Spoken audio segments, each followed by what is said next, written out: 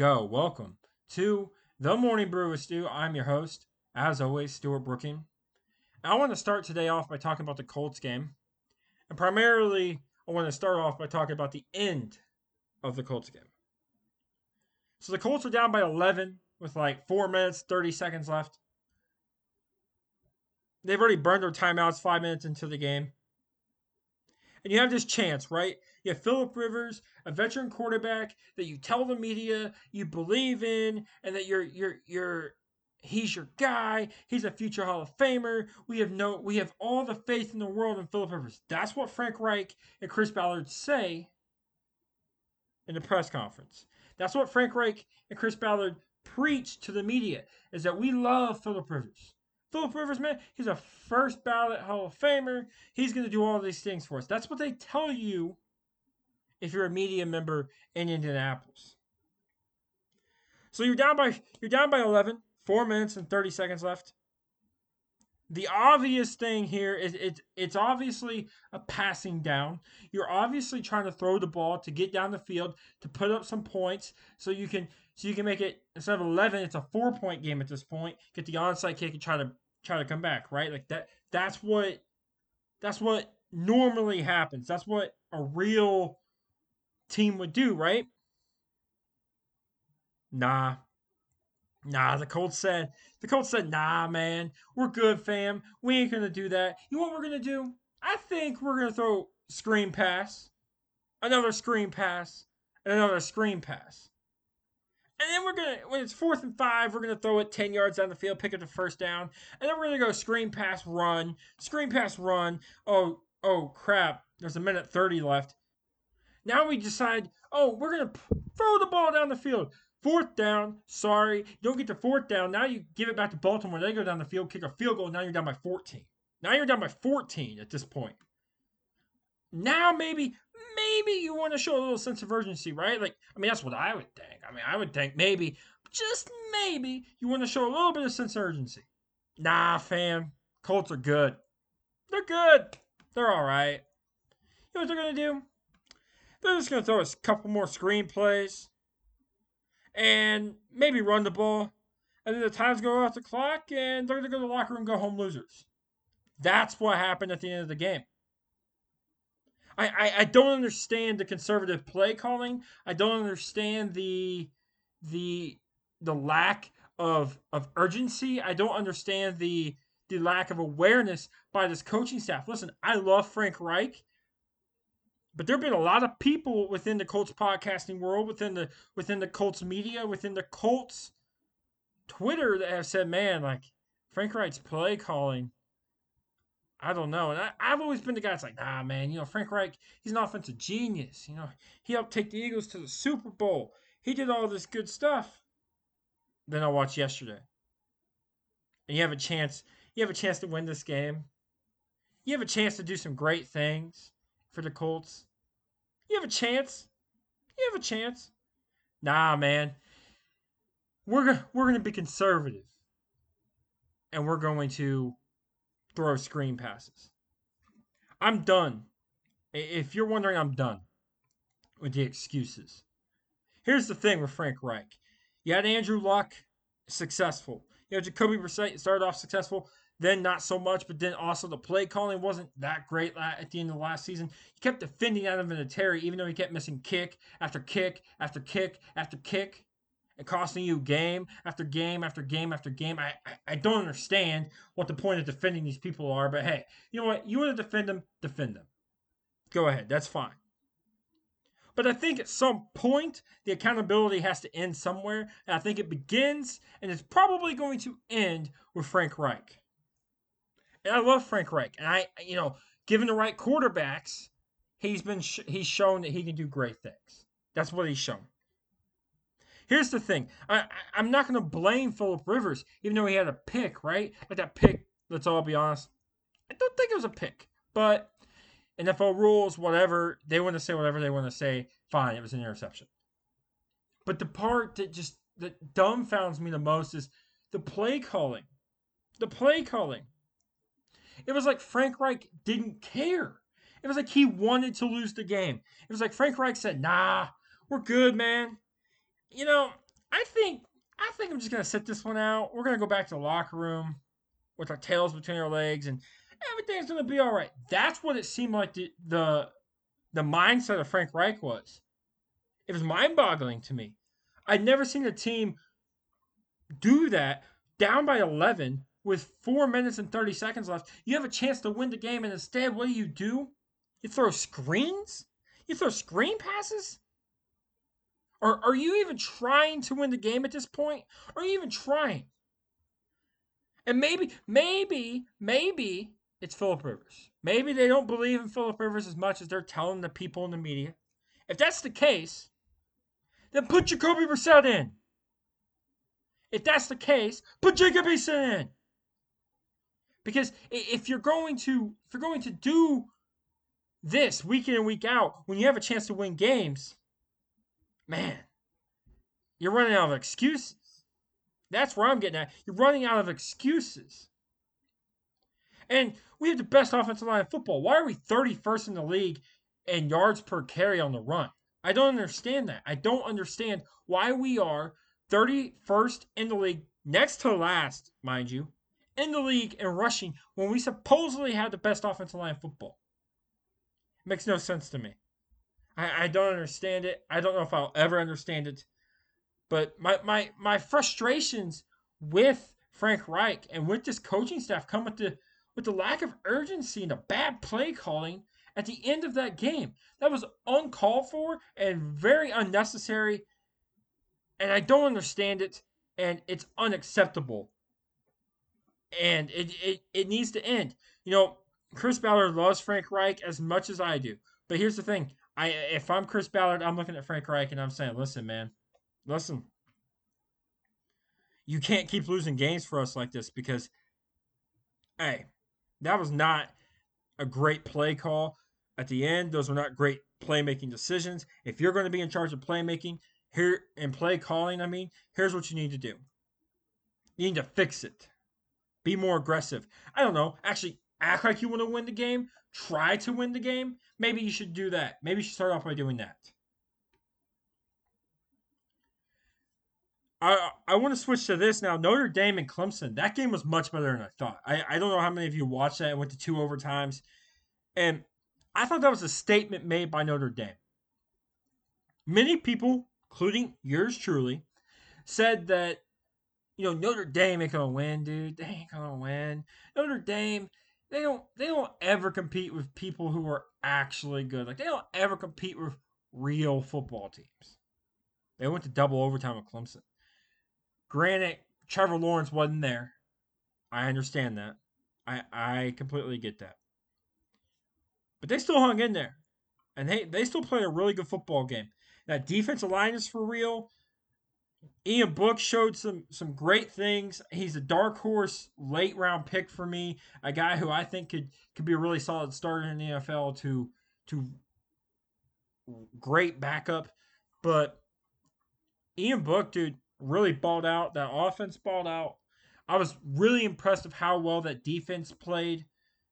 I was just impressed overall by Notre Dame. And here's the thing with Clemson. Listen, you lost to a good football team. You didn't have your once in a generation quarterback.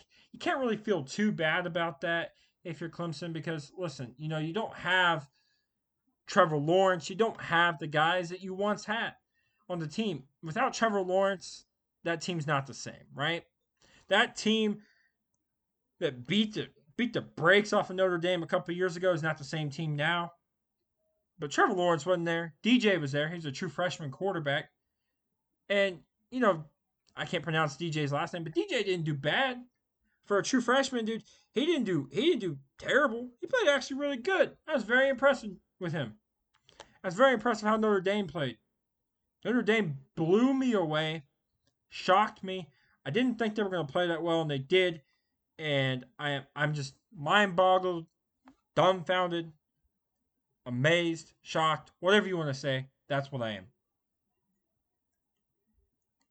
I now want to go to another football team in Indiana, and that's Indiana University, the Hoosiers.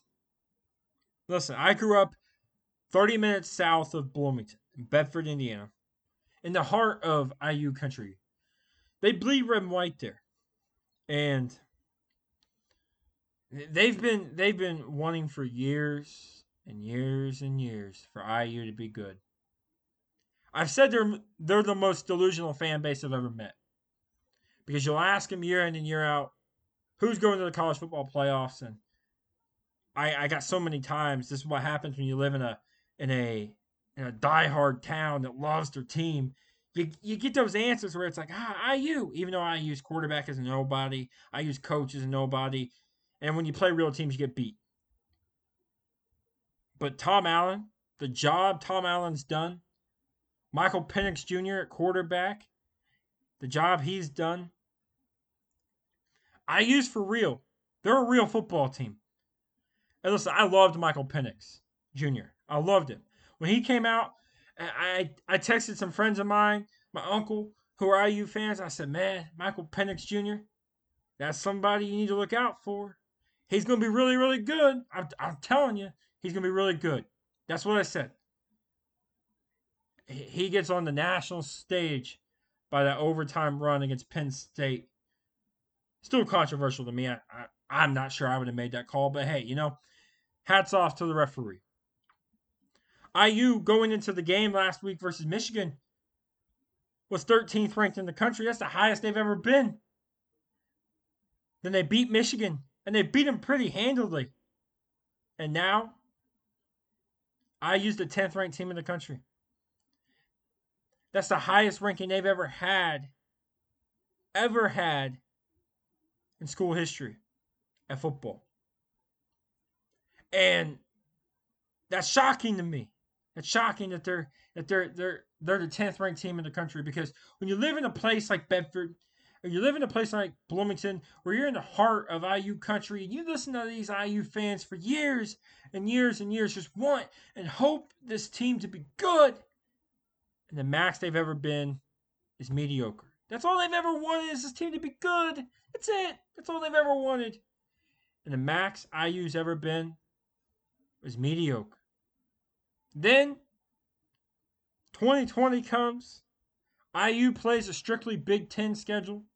They kicked the game off of Penn State, who's ranked in the country like 18th or something like that. And I don't know about them, but I tell you what I was thinking. Dang, dude. I feel sorry for IU. Like, they don't even get to put non-conference games on the schedule this year. They don't even get to put like Ball State on there. They don't get to put I don't know, Indiana State. I don't know. They don't get to put like Northwestern Hampshire University or whatever. They don't get to put those teams on there. Nah, man. They got to start off with Penn State. Then they got to play Rutgers, probably a win. Then they got to play Michigan. They're probably not going to win there. They did. They beat Penn State. They beat Rutgers. They beat Michigan. Here's the thing. IU's good. They're real good. They're a top 10 team in the country. And from a guy who's not an IU football fan, but grew up in an area, like I said, where they bleed red and white, where they love their Hoosiers, I am happy for IU. I am ecstatic for IU fans. I'm ecstatic for IU players. I know some players that play at IU. I'm ecstatic for IU coaches. I'm ecstatic for everybody involved at Indiana University, because they finally got to the point to where they've always wanted to be.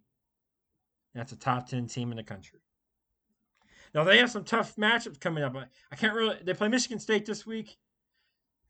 They should beat Michigan State. Should. And then they play Ohio State. And Ohio State's going to be the toughest matchup of their year. They beat Penn State. That's a check. They beat Michigan. That's a check. Now Ohio State's circled on their schedule. And here's the problem with that, is when you're undefeated, when you're 3-0, and you're going in to play a team like Michigan State, who's got some upsets of their own, by the way, and following Michigan State is Ohio State, a lot of teams can get caught looking ahead. get caught looking at the next game, like, we're just going to steamroll through Michigan State, and then we're going to go take on Ohio State. And usually these games before a big time, prime time matchup like Ohio State, like this Michigan State game, usually a trap. It's usually a setup game. It's usually a trap game where teams get got, So if you're IU, you don't want to get got. You know what I mean? Like you don't want to get got. I don't think with Tom Allen that's going to happen. I think that they're pretty solid. They're pretty sound in what they're going to do, and Tom Allen's going to make sure that team's focused, and Tom Allen's going to make sure that that team is ready to play football, and that team ultimately at the end of the day, Tom Allen is going to make sure that that team takes Michigan State just as serious as they're going to take Ohio State. My prediction is they beat Michigan State, and then it's a top 10 matchup between Ohio State and IU in 2 weeks. So I'm happy for IU, happy for IU fans, happy for everybody surrounding the area. So AB, again, I'm recording this on Monday. So last night, Sunday night, AB, Antonio Brown made his return. I was going to talk about this on the last podcast, and I forgot, to be honest with you. And here's the thing. I talked about this a few podcasts back. I talked about how, Josh Gordon, how he was going to be reinstated, potentially. And I said how he set the tone and showed guys like AB what it takes to get re-signed. He showed guys like Antonio Brown, like, stay out of the news, don't try to fight Logan Paul, don't get caught with this, don't start rapping. Just if you want to ball, focus on ball and go from there. Get help, recognize that you have a problem, get help, and then go from there. And I think AB has done the right things. Listen, here's the thing. Despite what you might think, despite what I might think about Antonio Brown, he's living with Tom Brady. Tom Brady is going to do what he can to make sure Antonio Brown is good. This is his last chance, right? This is the last chance that Antonio Brown has to potentially be in the league. Antonio Brown at one point was the best receiver in football. Or at least had the argument to be the best receiver in football next to Julio Jones. So this is it for AB. If Antonio Brown wants to make it work, if Antonio Brown wants to continue to play football, I think he's going to do what he's been doing. He's going to live with Tom Brady. I think he's going to try to stay out of the news, stay out of the media. Don't try to tear the team apart. Just go in, do your job, and leave. I think that's what he's going to do. I think for AB, the best thing for him is to live with Tom Brady. I think that's the best thing that's ever happened to him. Because by Brady saying, come on, man, stay at my house. Come on, man. You have a guy like Tom Brady who said in his documentary that he's given up his life and he sacrificed his life, like his family, all this stuff to the point where he was almost divorced for the game. And so for AB, I think that's what you need as a guy who's as adamant about football as a guy like Tom Brady is. And I think if you're Antonio Brown, you need a guy who's going to be like, hey, man, you need to eat right, you need to drink right, you need to do this, you need to do that. You don't need to have a beer during the season.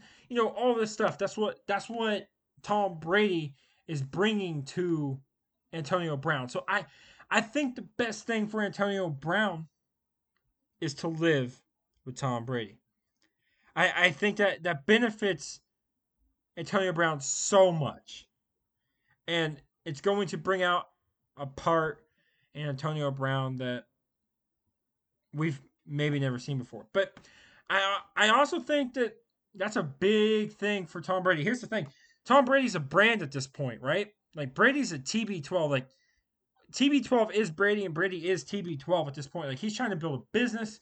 He's trying to make billions of dollars off this supplement business. And by doing this, you're putting your reputation in the hands of Antonio Brown. So if Antonio Brown comes out and he's great, and he's fantastic, he's a heck of a teammate, hard worker, plays great football, back at the top of the league, and he's the guy, right? then my God, Tom Brady looks like a genius. And Tom Brady looks like the guy that always took chances with people. And Tom Brady looks like the guy we knew, the GOAT, right? Like that's what Tom Brady looks like.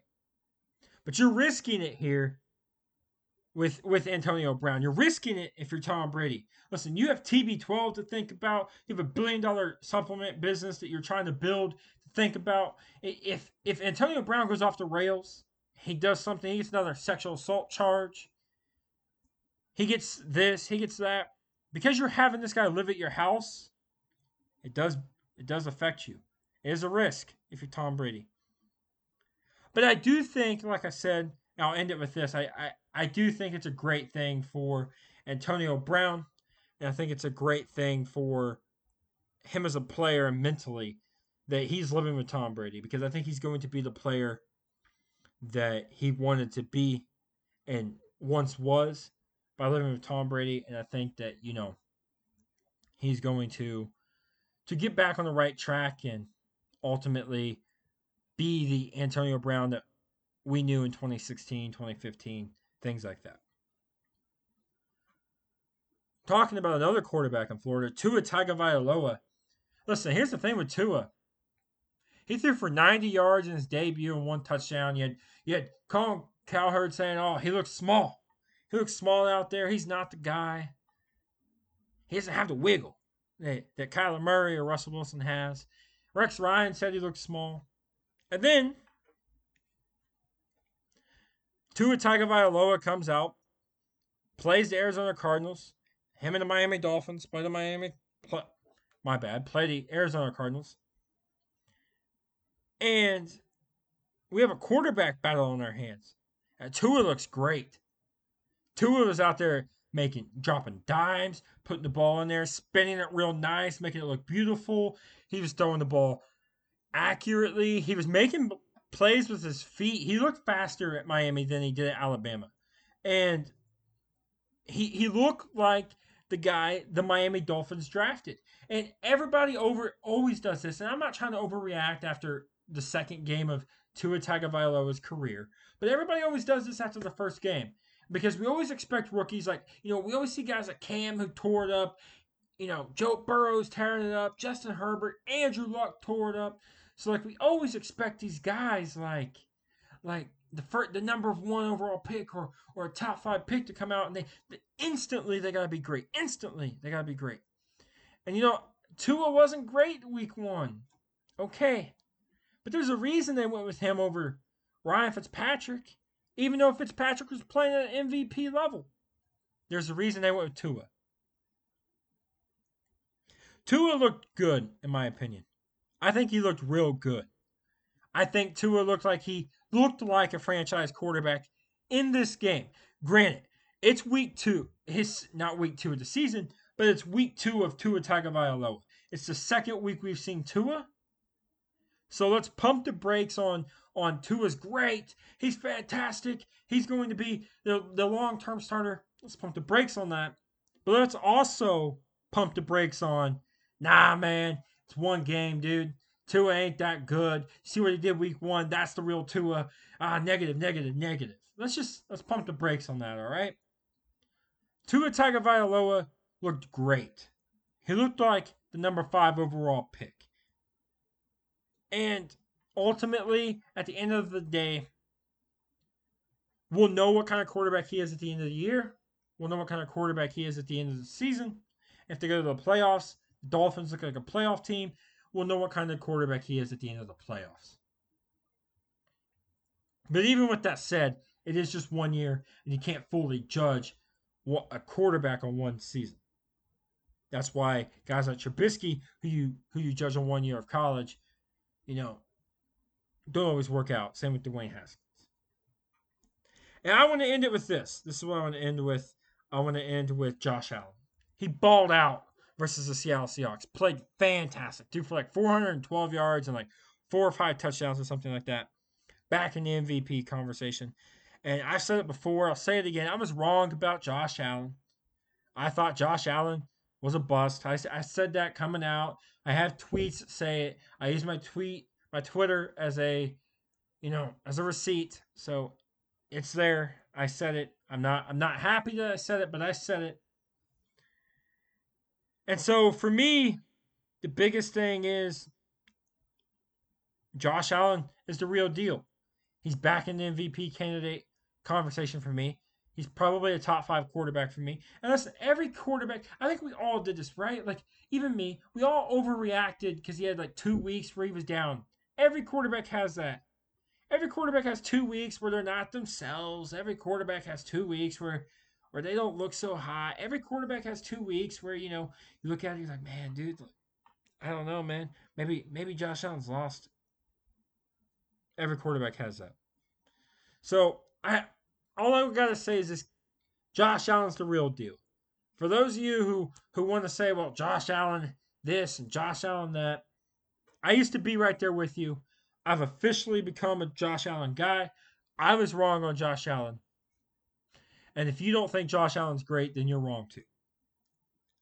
I think the Bills are the best team in the AFC East. I think they have the best shot to win it. I think they have the best chance to win it. And at the end of the day, really, to me, I don't. The Jets not that great. The Dolphins are the only team that can compete with them. The Patriots used to be good, but now they've really fallen off. So now it's Miami and Buffalo. And I look at Josh Allen, the things that McDermott's done there, and I look at all these players that they have and what they're doing and what they're showing is this. And here's the thing. Here's what the Jets should do. The Jets should learn from a team like the Bills who are in their own division. They drafted Josh Allen, and then the first year Josh Allen ran around a lot. He didn't really like stand in the pocket, make any throws. Didn't really do any of that good stuff. He did year two. He got a little better at it, but he didn't really make that many throws first year. Kind of ran around, played his game. Then they put some more weapons around him. He started becoming more comfortable throwing the football. Then this year they really loaded the weapons up, and he's been great at throwing the football. And that's what the Jets have lacked to do around Sam Darnold. They have not built a team around Sam Darnold. They've not really done that. They've not really let Sam play his game because they haven't given him an offensive line. They've not given him a running game. His receivers are nobodies. And like you see it with Cleveland, they've loaded up the talent for Baker, but at times, like not Kevin Stefanski, but you saw it with Freddie Kitchens, you saw it with Hugh Jackson. They didn't really build around Baker or like design the offense around Baker. They were just like, we're gonna drop back, have Baker throw it 40 times a game. When really you should run it and then do Baker, have Baker do some bootlegs and throw the ball that way or some play action passes because that's where Baker's most dangerous at. That's where he had most success at Oklahoma. That's where he had the most success when he his rookie year. When he started to get in the groove last year, that's where he had some success.